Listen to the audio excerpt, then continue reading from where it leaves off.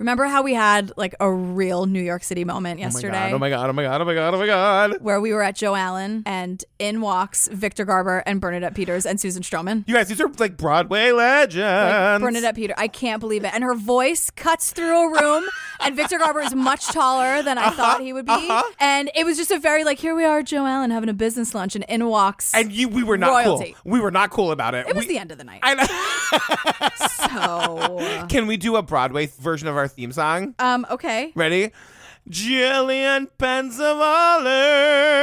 Patrick Hines I don't know what you did is Broadway. So I just went in my comfort zone, right at what I know.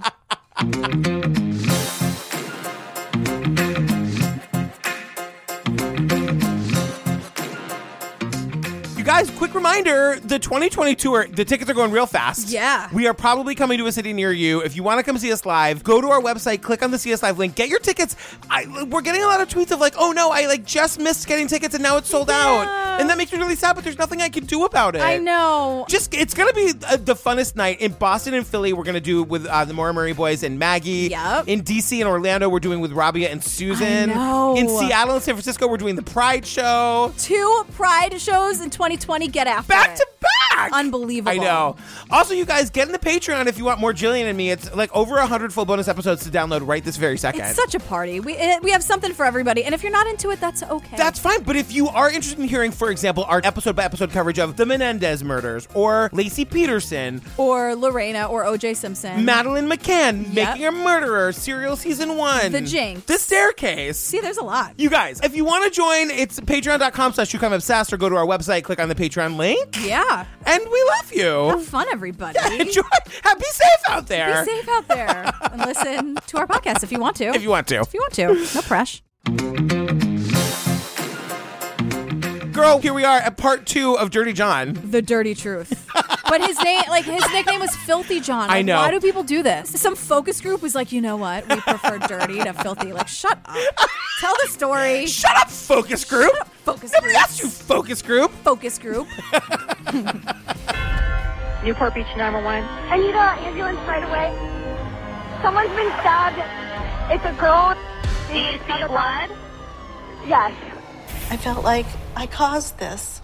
This is the last thing I ever wanted to happen. There are life and death stakes in this story. Many women were terrorized. I met John online. He made me feel wonderful. It was the best feeling in the world. His profile said that he was single, a doctor, everything you want to see in a man. John was very attractive, very, very charming. John Meehan was a serial predator. He went from victim to victim. I knew he was trying to hurt my mom, hurt my family. He said I was a whore and a bitch and I was going to pay for what I did. He broke me in half. I was a good person. Hi, Mom. He's going to turn on you and destroy your life. John is the most dangerous, devious individual that I ever prosecuted. I was worried that John was going to kill me to try to get the money. Inside the backpack, he had a revolver, hundreds of rounds of ammo. I knew that John was capable of murder. One of the lessons of this story is that monsters don't always look like monsters. John Meehan was a psychopath, but he knew right from wrong, and he chose wrong. You enjoy your time left on this earth, okay? John was evil. This guy grabbed me by the waist.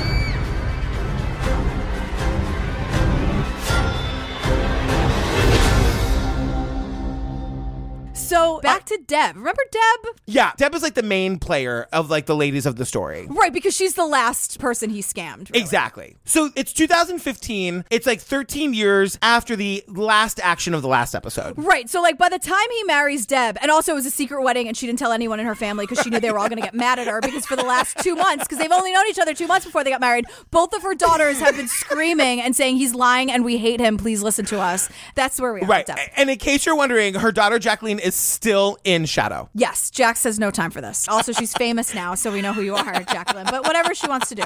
So Deb talks about how he used to say to her, like, you have it so good. You have no idea. I'm so good to you. No one else would treat you this way. John was the perfect husband. He doted, and he would tell me all the time, you have it so good. I am so good to you.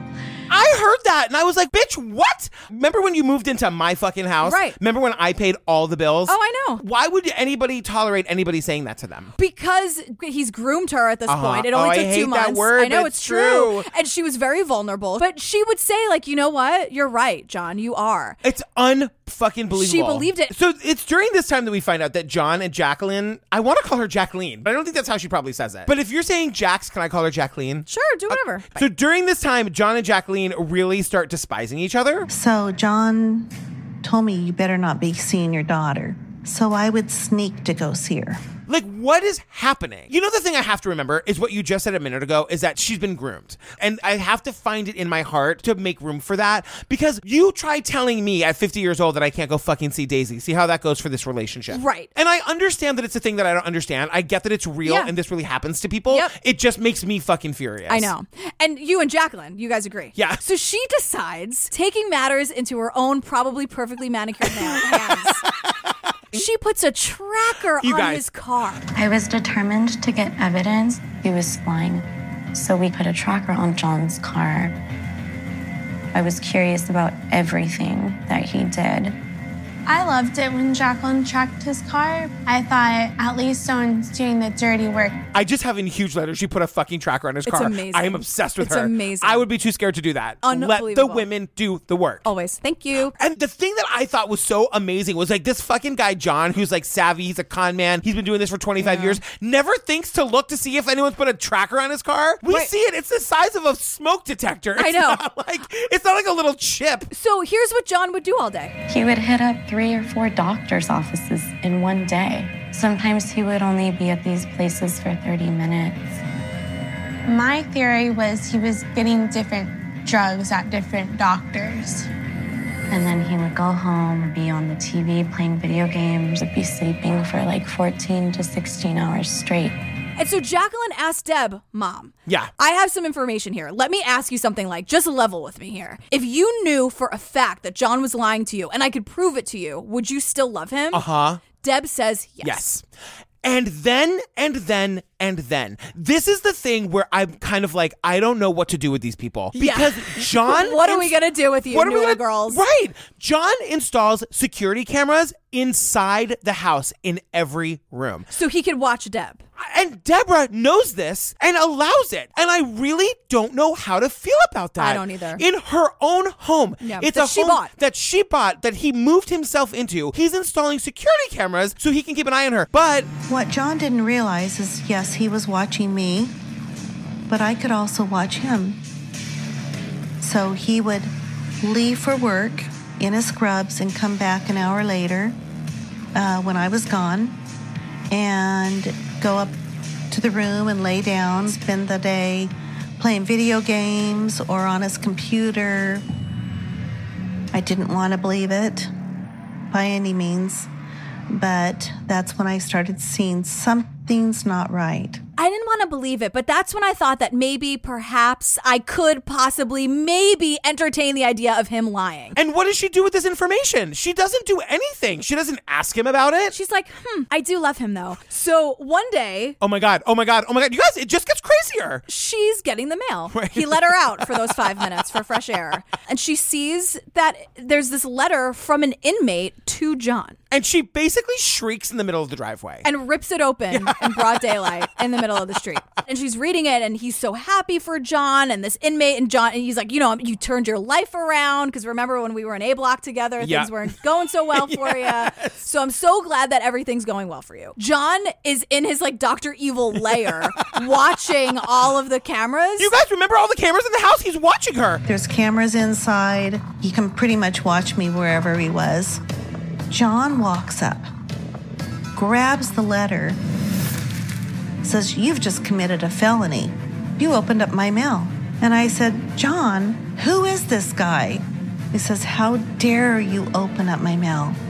You are so wrong. I could have you arrested for this." This is a level of gaslighting I know. that is truly unbelievable. And what he ends up, quote, explaining, and he's like, "You know what, Deb?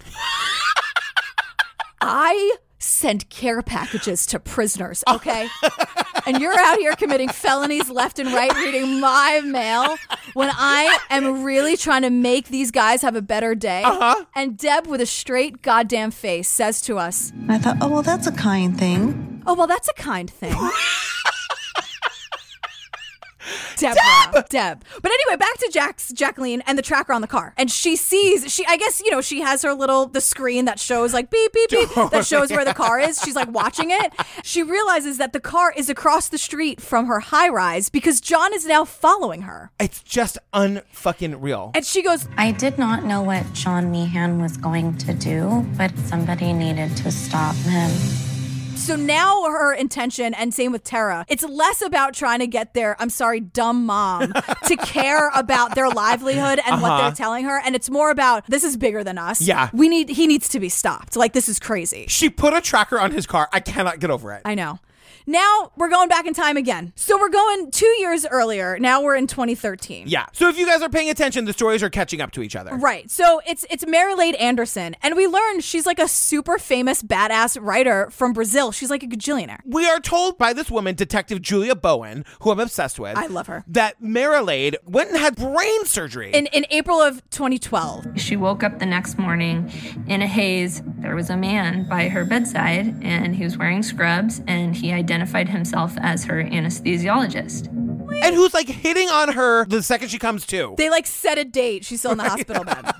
After meeting in the hospital, they started a relationship. Marilade was very vulnerable. She just had brain surgery. She's going through a divorce with her husband. John and Marilade's email exchanges were very flirtatious and very calculated in the way that he's grooming her to divulge her most intimate information. So we see these emails, like the actual emails. Yeah. And they get, like, in the span of minutes, they're from very flirtatious, like, I'm sure you look so pretty today, to just like, I love you. I need to marry you. Which, again, like, we've heard the story before. That's also how I courted Steve. I'm just saying. That's how I courted my husband. Great. Here's something I promise you didn't happen with you and Steve. Marilade tells John, look, I have some money in an account in Brazil, but for some reason I can't transfer it to my U.S. bank account. Right. But she's like, do you think, like, it's like $38 million and I really want it. And I'm like, I'm sorry. What? $38 million. So John says, I got you, girl. He's like, yeah, cool. John told her he had a free bank account and that he could take all of her money. She was going to be transferring $37 million into John Meehan's bank account. I have a free bank account, whatever that is. I have a free email address too. Right, that I could sell you. Totally. Like, come on.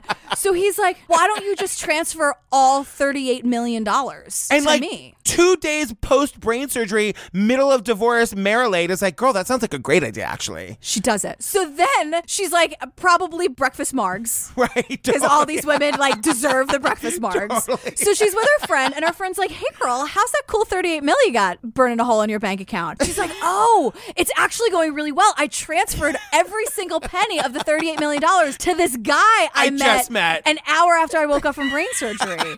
And the friend is all of us going, what? No! What are you, crazy?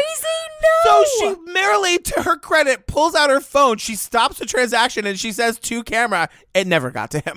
Right. Thankfully. Now, every single time it's like, oh, I'm getting some stupid alert. Like there was a high spending thing on my credit card. Right. You guys, this is why we have it. Exactly. Be thankful for it. You know, having $38 million in the bank is very relatable. Very relatable. Yeah. Yeah. I'm still groggy from the brain surgery. Let me transfer every penny of the $38 million. You can't do it $100,000 at a time just to be safe. $100,000 pocket change for $38 million. So Marilade stops the transfer. Thank God. That friend is the real hero. Totally. Who is she? Totally. Guess who's really fucking mad, though? John. John loses it. And he's like, Can you imagine being John, though, and you're this close to that lady's $38 million? The transaction is in process. It's like the little dot. Oh, and my he's God. just watching refresh. It probably said, like, pending in his account. You know? And you're just like, come on. Oh, my God. One business day. Oh, I'm going to get it. So he doesn't. And he is like, hey, I'm going to kill you now. Or you can pay me $37,000 and I'll stop harassing you. And then poor Marilade is like, he got really mean really fast, you guys. Yeah, all over $38 million. And I'm like, well, he did think that pending was going to go away in 1 to 2 business days. Totally. So she's like, no, I'm not just going to give you $37,000. I know I said like a very quick yes to the $38 million. But after the haze of the brain surgery wears off, she's like, what was I thinking? So John takes it very well, and he breaks into her home. This is just so fucking crazy. And so she calls the cops, and then the cops are like, we can't find him, though. He made himself kind of like a ghost. During the course of the investigation, we learned from Marilade that he had all these physical ailments. He had a chiropractor in Palm Desert. It was kind of a shot in the dark, but went to this chiropractic office and sat in our unmarked car. They stake out the chiropractor office. And in 5 minutes, who shows up? John. And she's like, I went up to John and badged him. Yes. Yes, Julia yes, Bowman. You did, Julia. We arrested him for burglary, extortion, stalking. Inside of the car, we found paperwork for an office building and an RV in Cathedral City. We go to the trailer, and it looks like it's out of Breaking Bad. They go to this RV, and she says it was right out of Breaking Bad. They go in, and there are vials and hypodermic needles all over the floor. And it's filthy. Oh. And she's like, but there was a computer. And the entire wallpaper is hundreds of JPEGs of women. Clicking on the pictures of the women, I immediately start to recognize them, either as Marilade or previous girlfriends, his wives. You click on any one of these women, and all of the information about what he did to them comes up. Which means he didn't organize them in folders. Right. Like that stresses me out, where you just look at the desktop and it's just like icon upon icon upon icon and like organize it. Don't look at my desktop, girl. I won't. Don't Mike, look at Super it. Husband Mike does the same thing. I'm like, how do you live like this? I know. How do you find anything? I know. It's horrible. I know. I don't know how you live. I just can't. It's all folders now. You have to be careful with the folders too, though. Then it's Right. folders upon folders, and now it's just like a sea of folders. It's a sea of too. folders. God damn it. We have bigger fish to fry. We do. Because they leave this RV, they're like, well, let's go to this office that he's renting. But leaving the RV, they're like, we have all we need. Right. Let's see if we have like some bonus prizes at the office space. They go to the office space. I actually thought this was going to be darker than it was. Yeah. Because the only thing that they have in this office warehouse that he's renting is a refrigerator. Right, but then it gets super dark. It gets dark, but I was expecting like body parts. Oh, yeah. I was expecting like heads to roll out of the freezer. I'm really glad that didn't happen. No, me too. Open the refrigerator, and there's a backpack. Open the backpack, and inside the backpack, there is a revolver. There's hundreds of rounds of ammo. There's a bottle of cyanide capsules. Pretty much a very complete killing and kidnapping kit. It's a killing and kidnapping kit. Right. Yeah. So it's July 2013, and Detective Julia contacts the domestic violence DA. Right. Because she's like, I have a lot here. And they want to throw the book at John. Right. And also Marilade hightails it the hell out of this country. She's like, I don't want to be involved. I'm gone. But that's the problem. They want to throw the book at John, but they also know that Marilade is their only witness, and her friends are like, you in danger, girl. Yeah. You got to get the hell out of that country. Right. And she's like, okay, I'm out. So it's another lucky break for John, where like, it's not Marilade's fault. Girl, go. Go. Get out of here. But if she had stayed and she had been able to help prosecute him, he would have gotten serious jail time. Right. So instead, he only gets 2 years. Right. Because they have, felon in possession of a firearm, burglary, stalking, like Right. kind of low-level stuff for what he was actually doing. Yeah, but all that stuff's really bad, by the way. Don't do that. Don't do that shit. Oh my God. Don't. I know. Like, it feels so easy. Like, it feels so obvious, but clearly we would, like, put us out of work. I'm telling you, I want a t-shirt that says, put me out of business. Put me out of business. Put me out of business. Stop being horrible. Yeah. So he's sentenced to 2 years, and 2 months after sentencing, Julia, the detective, who badged him, like the badass she is, learns that, like, from prison, John has put a hit out on her for $10,000. At the same time this was going on, my boyfriend and I had both felt that someone was following us home. Several times I would see the same car right on my bumper, and then as I get out of my car, the car would stop in front of our house. We started putting firearms around the house so that we would be able to defend ourselves. And then Julia, this badass woman, admits in a way a man never would. Never. That she's having nightmares about John, like showing up at her. I mean, this is how you terrorize people. Right. So she's just living like this now. Right. We're back to 2015. John gets out of prison. It takes him 2 days to meet Deb online. So remember 2 days. Remember the beginning when John and Deborah meet? They meet online, and he's a doctor, and she's on the website Our Time for the over 50 crowd. We find out now, and of course Deborah doesn't know that was 2 days after he got out of jail. So you say it. We both want to say it, but you say it. So remember in the beginning when he like really loved laying on her bed, and she was like, "I'm not that kind of girl." We ended up walking back to my home. He went straight to my bedroom and laid on my bed. I just looked at him and I said, "Oh no, you need to leave." And I said, "That's not who I am." He was very persistent, kept saying, "Just let me lay here a little bit longer." And she's looking back on it now. It's like the smartest thing she says in this whole thing. Because she's like, he was homeless and just got out of sleeping on a concrete slab for 2 years. That's why he loved being in my bed. He had nowhere to go. He had nowhere to go. And it felt real nice to be, she has like the best bedding ever. Oh, of course. It's super comfy. Of course. So now like John and Deb are married. She's totally isolated from her family. But she saw the letter from the inmate. She sees all the stuff on the cameras. Like everything is saying, get out. I started missing my family so incredibly much.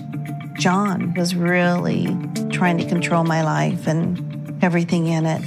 So guess what, though? He gets a bowel obstruction. Right. So this is kind of like, wait, what? So John is scheduled to have surgery on his back. Yeah. Whether that's real or not, or a way to get drugs, I don't know. Because he said the same thing in Mexico. Remember when he was shooting up drugs in his toes? And Right. he gets the girlfriend to take him to the hospital because he's got back problems? Gross. Yeah. So the night before, he gets a bowel obstruction. Which I don't know what that is, but I'm really glad that he got it. It means he can't poop. Yeah. But like in a really serious way. Right. It's like you have to go to the hospital, like for real. How do you know when it's really serious? I don't know. I stopped Googling when I was like, okay, I get the gist of what this is. Moving on. We're not going to focus on this for more than 30 seconds on the app, so I X'd out. Okay. Again, your Goog history. It was a pretty safe week, honestly, in the history of my Goog history. How long does it take for a body to decompose in a trunk? You didn't have to do that this week? No, like plus chloroform. That was a really dark time. And it's going to live forever. Like it's on my record forever. Yeah, it's true. When does a body start to smell? That was horrible. That was a really bad time in my life. So this bowel obstruction, whatever, is so bad that he actually has to go to the hospital like on not his terms. Right. Because Deb's like, girl, like poop it out, And so she brings him to the hospital. And good for her for not laughing when she tells this story. She tells it with a straight face.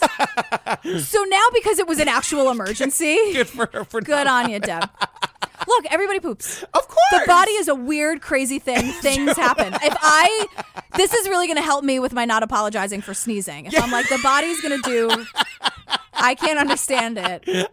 Sometimes you have to poop. Anyway, so because this is like an actual emergency and it's sort of out of his control, it ends up that Deb now has his phone. Yeah, he's at the hospital. She's not doing that thing where you snuggle up next to the person in the hospital bed. She's like, fuck that. I'm going home. Right. So also, this is also like, Deb, you knew that this was bad news and you just didn't want to believe it. Because what's the first thing she does? She gets his phone and starts a-scrolling. She starts a-scrolling. And I saw all these different women. And I started snapping shots of his phone. I was 1,000% heartbroken, felt betrayed. It was hard. She says she felt heartbroken and betrayed. I get it. Like, look, she's devastated. If she's just gonna go along to get along, and she's bought into this nonsense, and she's been brainwashed, I can see when you're confronted with actual evidence, it would be devastating. I agree. Can I just say something? Of course. The thing that finally got her to care is the fact that he was cheating on her, not any of the other lies. Yes. It still feels superficial to me. Totally. And so she's all devastated. She needs her best friends, her daughters. So the first people she calls Jax, and she's like, okay, I believe you now. But this is the other thing that makes me crazy. Jacqueline comes over to the house and they go through his office. This makes me crazy because this is the first time we find out that he has an office that they've never gone through. Right. What? She did put a tracker on his car, though. Jacqueline did, yes. They go into his office and they find the goddamn truth. The papers show that John has numerous names, numerous social security numbers. And it's stating all these different, I think there were 7 or 9 restraining orders against him. From stalking to choking to drugs. I mean, there were so many. And this is where one of the police people tells us, like, it was pathological. He had to keep this information on him because it was his trophies. 100%. I mean, it's like, how easy would that be to have, like, a lockbox somewhere? Like, you're just going to leave it in the house where your wife lives? Or your filthy car. Yeah. But he also has, like, passwords and, like, spyware and, like, all this, like, software on his computer. So Deb finally is like, I guess he wasn't that great of a guy. And I'm like, just say he's, like, an evil person. And she says, like, I was just his latest victim. So Deb finally, because you know Jacqueline is like, now I'm doing it. Jax is like, Mom, do you see what I'm saying? Yeah. And she's like, yes. So we gotta go. Deb makes a run for it. She's like, I scrambled, grabbed all my stuff, and moved away. And now, like, almost like as quickly as it all happened, she's like, we're getting a divorce. Right. I'm moving. Now she's like at 100 about it. I realize I need to end this marriage. So I get this lawyer to be able to file an annulment. We decide that he's dangerous, and we also change my will and make sure that he knows that my kids are getting my money.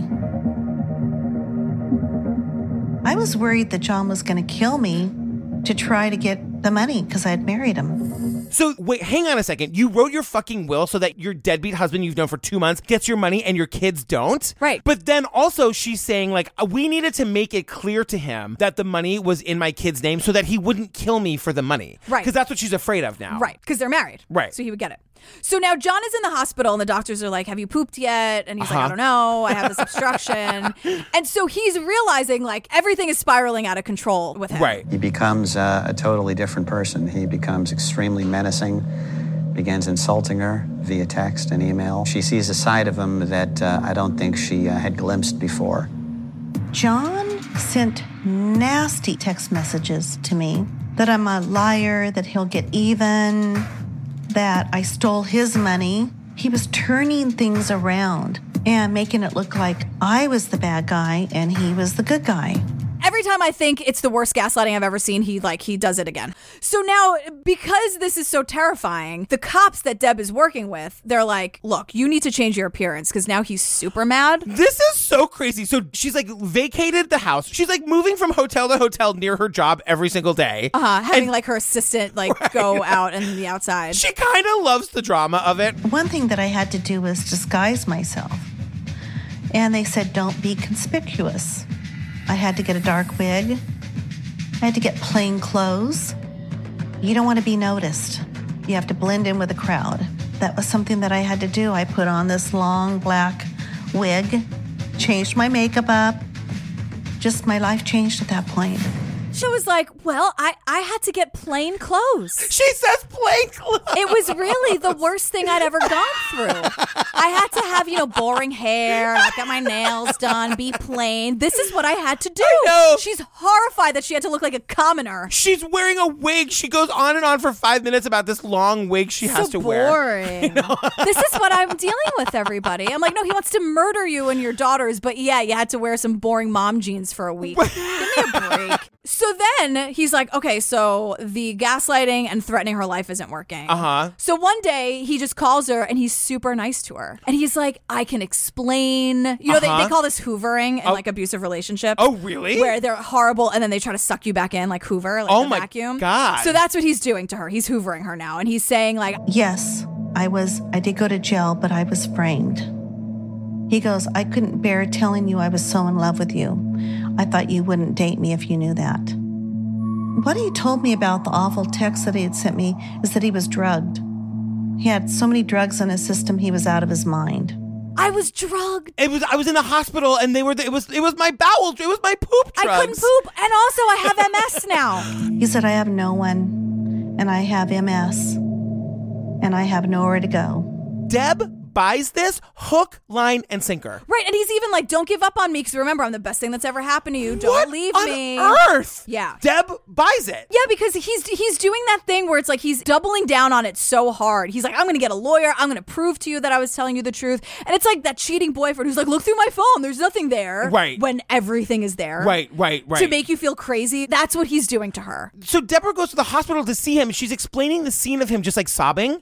I'm just thinking like, okay, I've worked through my 7 stages with Deborah. So I'm sort of at the acceptance stage that she's about to take him back. And I don't understand what she has been through in her life that makes her do this. I don't understand it. I know. And then we get from our experts here, and it kind of cuts us down a little bit because it's like, on average, it takes a woman 7 times to leave their abuser. So Laura tells us that. The hot British Laura tells us that. And that really did. I rewound it. I had to listen to it again. Yeah. I mean, the thing is, it's just so heightened here. Oh, yeah, because he will kill her. And you have the evidence in your hands. You found the social security numbers and the applications for the semi-automatic weapons and the vials fake names and the this and the that. Like you have the evidence is in your house. And your daughter's begging you, like, Mom, can you open your eyes, please, for us, for our relationship, please? So I think that I want to say to everybody who's told this story, the podcast, the articles, the documentary, give us a little bit more of Deb's backstory. Yeah. Because there's no way as a viewer who hasn't experienced something like this, you can't be mad at her. And I know that we can't be mad at her because she's a victim here.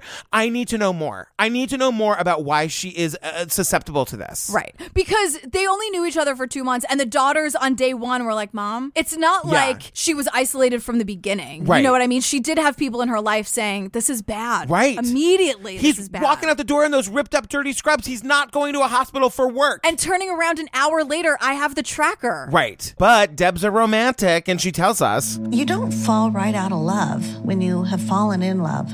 It's not quite that easy. On one hand, I'm in love with this man, and he's got to answer for everything. On the other hand, there's evidence. It's like, here's the head, and here's the heart. And they don't work together very well. So, you guys, Deb gets back together with John secretly. So she tells us immediately, like, he's back in the house and things are just going right fucking downhill again. Yeah. And then we're right back to him trying to re-isolate her. One person he despised was Jacqueline. He saw me as a threat, and I saw him as a threat. He told me that if I went and I talked to her, he would make sure she was thrown in the ocean and never come out. You guys. And then she tells us, this is the last straw. This is when I knew I had to go. So Deb, she knows it on some level. She's got to protect herself. Yeah. So she has this nest egg. She's been hiding money for herself. Right. And also she wants to try to cut him off financially to limit his resources for like hitmen and like drugs. Right. And all the stuff that he's into. Because we never really get an answer about like, does he have a job? Is he getting paid? Or is he just living off of her? No, I think he's playing video games and sleeping for 14 hours a day as per my previous email and the tracker and the surveillance footage. Exactly. So Deborah is literally hiding bundles of $100 bills around the house. Right. So he finds the money. He comes storming in. He's like throwing the money at her. Yeah. And he says, what are you doing? And I looked at him and I said, it's my money. And he says, technically, it's both of our money. And started bullying me.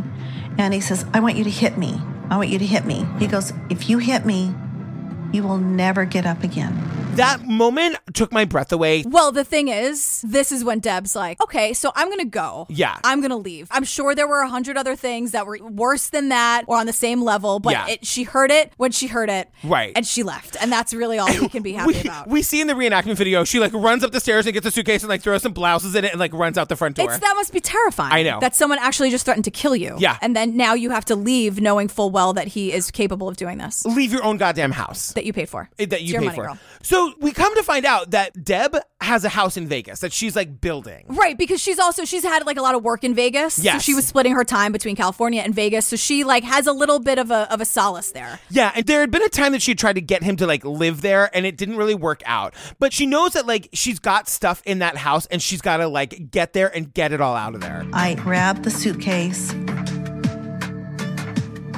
took off, drove to Jacqueline's, and we got in the car. We went to Vegas to get anything we could out of the house. It was mine. So they go to the house and they're filming everything. Again, smartly saying like, we're not stealing. You have like a shoebox worth of bullshit here because you stayed here for 5 seconds. And also the house looks like the inside of his car. There's like milk cartons. There's no furniture anywhere. There's pizza boxes. This man is a fucking animal. He's a slob. He's disgusting. That's like mean to animals. Don't do that. I know. He's a slob. You're right. What they're doing is because they know he's going to go fly off the handle, they're filming him saying like, see, we're leaving all your pizza boxes, John. We see this home video. Exactly. It's crazy. Which is like, it's heartbreaking she has to do it, but I'm glad they did it. Yeah. You know, Jax has been Googling how to leave an abusive relationship and knew what to do. Left John all his shit. I'm gonna do all your stuff. I know your watches are in here, John. Don't worry. Okay, I have a video of everything. My other thing, too, is where is John? Like, I'm afraid he's going to show up. I'm afraid he's standing right behind this wall while we're recording. Me too. But that's why the urgency, you could feel and hear and sense the urgency in this video. And they're like, you got everything? You got it? No, I got it. We got it. And really, that's how it is. I could hear myself because at one point, Jacqueline is like leaving the garage before the mom. You have your keys? You have your phone? I have everything. Let's go. Yeah. Mom! Look, I could hear myself screaming at my mother, like, we gotta go! I mean, it's so terrifying. Yeah. So then, whatever, because John's gonna John, he then, in retaliation, sets Deborah's car on fire. So Deborah has multiple cars, and we Privilege. Right. She's like, that's my office car. I just leave this one at the office. Yeah. When John burned my car up, the private investigator said, this is getting serious. And he thought about me getting a bodyguard. It cuts to Deb going, ... I didn't. Deb. Just like for your own safety, like when the cops are please, he's bodyguard. setting your car on fire. Again, though, can we just talk about fucking rich people problems? Like a bodyguard. I know. And she's like, but look at all the plain mom jeans I had to buy. Right, exactly. That's the real tragedy. But we learn again, like from our gorgeous, smart expert and Deborah herself. And she's like, look, I tried to go to the cops. Yeah. But they were really annoyed at me because I didn't have a scratch on me. So if I don't have a black eye, I must not be in an abusive relationship. And there was nothing they could do about it. Here's my thing about that, though, Deborah. I get it. She really is trying to explain to us that she tried to get some help on a domestic violence front. This happens all the time. But Deborah, you also have all the passports and the social security numbers and the drugs and you have evidence that he's broken the restraining orders. Like that wasn't clear when Deborah said that. I guess that's true. But my thinking is if you need to get this guy arrested, I think you got enough. Right. I think you have enough actual hard evidence, at least in the timeline that we're being told this story, to go get this guy fucking arrested. Right. Well, guess what? What? Here we are, August 20th. This is when things get just so bonkers. Yeah. So this is when Tara comes back. Tara comes back, and you guys, we're off and running. Yeah. So Tara goes to work from 7 a.m. to 1 p.m. So Tara drives home. She pulls into her parking garage, which is open air. You can see into it. Okay. When I pulled into the parking garage, I looked over, and this car was backed up into a space. I saw this guy with a tire iron. I get out of my car, I walk around, and this guy grabbed me by the waist. He looked me in the eyes and said, "Do you remember me?" It was John.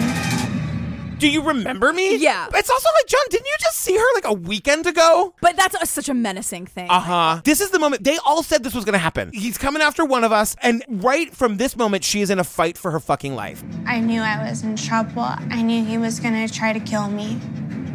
He's trying to push me towards his car. His trunk is open. I fight him as hard as I can.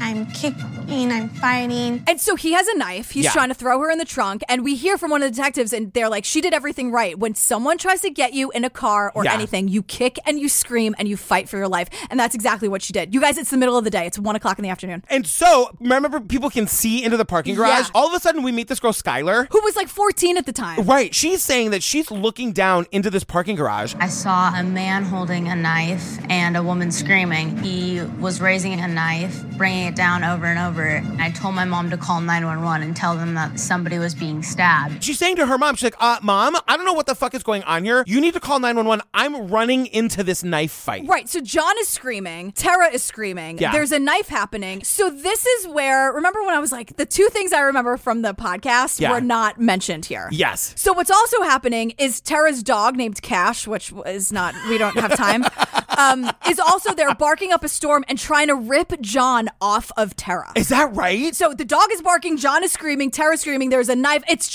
You can't ignore these sounds. Also, it's 1 o'clock in the afternoon in this super fancy neighborhood. Yeah. People are going to pay attention. Right. So John drops the knife. And it landed exactly right next to me on my right-hand side. I didn't even give it a second thought, picked up the knife, and I started wheeling back on him. I know it's either him or me. I'm stabbing him with all my might. I was fighting for my life. And she does what is known as the zombie stab, and she stabs him in the eye. So this is another thing. We learned throughout Dirty John, the podcast, that Tara was like obsessed with the zombie apocalypse. Right, that's not mentioned in this documentary at all, but and I remember it from important. the podcast. Yeah. She loved The Walking Dead. Yeah. She was actually, for real, preparing to survive a zombie apocalypse. Yeah. If you've watched a single 5 seconds of any zombie movie in your life, you know that you kill them by stabbing them in the brain. Yeah. So what Tara did was all of this prep for the zombie apocalypse is what saved her life. And remember, Tara is 125 pounds. And 19 years old. And 19. John is 240 pounds. And saw this coming a mile away. He begins falling on top of me, and he gasped. I stabbed him once, like right here, and then I stabbed him in the eye. I just start screaming. Tara takes the knife and stabs him through the fucking eye. Piercing his brain. The dog is barking, pulling him off. The 14-year-old neighbor, it is bonkers. He's done. And then she sort of rolls him off of her. Skylar, the neighbor, picks her up, calls the police. We hear the 911 call. Yep. Hi, I need an ambulance right away and the police. What happened? Someone's been stabbed and he attacked a girl.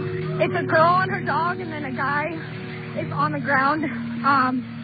I'm not really sure what happened. We just heard her screaming. Do you see blood? Here. Yes. The police show up in this parking garage and we see the fucking dash cam. And we hear her. Yes. We hear Tara saying, I need to get away from him. What's going on, John? I know he was going to kill me. He's dead. He's on the ground. Tara can't believe that he's not going to jump up. She's traumatized. Of course. It's crazy. There's the dog at her feet. Right. Hey, girl. Girl, we did it. So then Tara calls Deborah. Oh, my God. And says the following sentence. Mom, I killed your husband. I killed him. And I get this call. And it's Tara screaming, Mom, I killed your husband. I killed your husband. I'm like, what? So now Tara is in the hospital being questioned and taken care of because she has a lot of wounds here. He did stab her. For sure. And the dog is in every photo that we see in the hospital bed. Oxygen, please. John is also in the hospital on life support. I don't remember if this is in the podcast or not, but I didn't realize John survived. Hardly. Barely, but he's still alive. So Deborah shows up to the hospital to see her daughter, which it takes hours because, of course, she's just killed a man, so she's being questioned. Right. And then Deborah tells us she has to go identify John's body. Remember, they're still married. Yep. And then we see Tanya, his first wife. Right. Tanya's like, I was at home when I got the call that this all happened, and I knew that Deborah had given the decision of like whether to pull the plug or not on John's life support to the sisters. So Deborah wasn't even in charge of that. Right. So this all happened. The big fight, the knife fight, happened on August 20th. Yeah. By August 24th, John is taken off life support. Yeah. And he wasn't coming back anyway. Like she stabbed his brain. You guys. Can we take a second and I just want to give all the fucking hero bells. It's incredible. For what Tara did. It's just unbelievable. Yeah. And Tanya, his first wife, says, I've been predicting for a long time that this was going to end in a big ball of fire. John would be killed at the hands of someone's husband, brother, or father. I never imagined that he would fall to the hands of, a 5'2" girl fighting for her life. I thought it was poetic justice. I fucking loved this quote so much. I mean, the thing about Tara, and we were saying this in episode 1, it's easy for Jacqueline, for Tara, even for Deb, it's easy to make caricatures out of these women because they don't sound like us on the East Coast. They sound like California girls. They're pretty, they're blonde. They sound a little... They check all the boxes, right? Yeah. They're privileged. They have the little Tiffany bracelets. Totally. Come on. And I mean, this girl fought for her fucking life and killed this man. Yep. I mean, to me, it is just like the power of the human spirit, man. And the thing is, too, I don't necessarily believe in the term like guilty pleasure. You know how many people thought that Tara girl is a fucking weirdo? Like her fandom, her love of zombie movies, and like her knowledge of that saved her life. Of course. Love what you want to love. You want to become a doctor of shit you read on the internet. You never know what kind of knowledge. It didn't harm anybody that she liked the zombie stuff, but it saved her life and it killed this monster. Totally. Like, what a turn of events. I know. And And so, Detective Dennis and Detective Julia were just like, it was a good day, man. Right. Someone had to kill him. Yeah. And he never would have ended. And there are all these victims all over the country probably. And Meg says to us, When I heard that John was dead, was the best and the worst day of my life. I couldn't believe how happy I was that someone was not just dead, he was killed. Think about how tortured she was. I know. To say on camera, you're signing that release. Yep. Oxygen's like, so we're going to use anything you say. Yeah, that's cool. And she's like, yep, where do I sign? Give me the Sharpie. I'm signing it. To say someone stopped him in the ultimate way. So then it's so Deborah, we hear from so many other people. And then it's what does Deb think about all this? Because really, Deb, girl, right, Deb, the podcast was made about you. Exactly. Come on, what are your thoughts? Yeah. And she... I know exactly what you're going to say. She could have said a lot of things. No ownership, no nothing. Yeah. What she says is, it's really caused me to rethink dating. Pause. Men. Okay.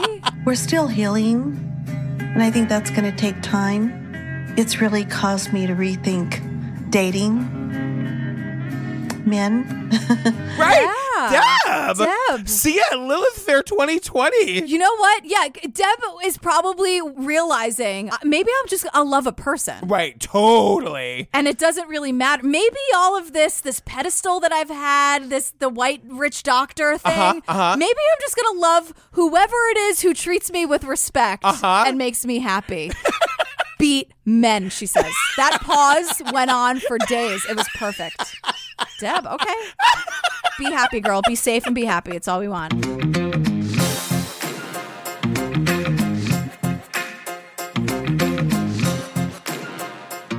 Oh, girl, we did it. We did Dirty John. We did it. Oh, my God. What a journey. And it was a journey. It was a journs, you guys. It was a journs.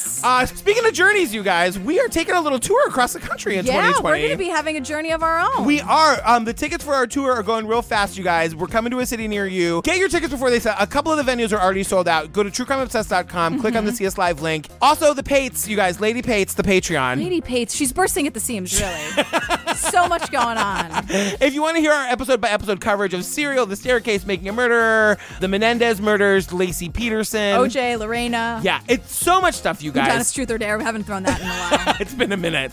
Go to our website, click on the Patreon link. Join us on the Pates. Yeah. Stick around for the after party, get some ringtones. Whatever you want to do. If you're not into it, that's totally fine. That's okay, too. All good. Girl, what are we doing next? We're doing Natalie Wood, an American Murder Mystery. So I don't know anything about this story, really at all. I know that she was like Maria in West Side Story, the movie. Is that right? Yeah. I don't know anything else about her. Gypsy. Natalie Wood. You don't know. What kind of gay are you? I know that Christopher Walken is somehow involved in this mess. And Robert Wagner. I don't really know who that is. Oh my God. So we're doing it next. I'm gonna get the education. It's a super tragic story. She never should have been on that boat. She never would have been on the boat. She was scared of water. Oh, God. And Christopher Walken, what do you know? What do you know? You did the gritted teeth thing that I love. You know something. All right. So you guys stay tuned for the trailer for American Murder Mystery, the Natalie Wood thing. Yep. Which I think is what it's called. Sure, that's exactly that. The Natalie Wood thing. Yeah. And our hilarious outtakes. Yeah. We love you. Bye. Thank you, thank you, thank you. Bye. She was a once-in-a-generation talent. Natalie really had a fairy tale life. She was absolutely irresistible. But at age 43, Hollywood icon Natalie Wood mysteriously drowns. There was a lot of speculation, a lot of talk that there was foul play involved. Was this a homicide? Was this an accident? What happened? In this 1-hour special report, we'll take you deep inside the investigation. They heard a woman screaming, "Help me, I'm drowning," for 20 freaking minutes. Hear the confession that rips the case apart. He sounded tormented, extremely upset, extremely emotional. He said that jealousy over several drinks started turning into rage. And reveal a bombshell 30 years in the making. The person who has the most to lose in this whole scenario would be Robert Wagner. I know what happened. It's just very sad.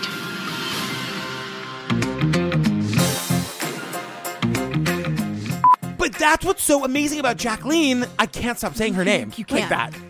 Jacqueline's uninvited. She's like, I'm not going to Thanksgiving. Don't even ask me. She's going to I write will come to Thanksgiving in shadow. a formal invitation that says, I'm not coming to Thanksgiving. Don't ask me. XOXO Jax. I love her. Jacqueline.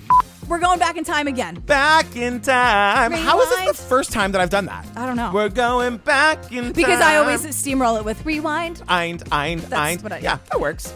Can I just tell you a really quick story? Is it about Daisy pooping? No. Wait, can I just stop you for 1 second? Because Tara gives us a Mrs. White. She literally goes, I hated him so much.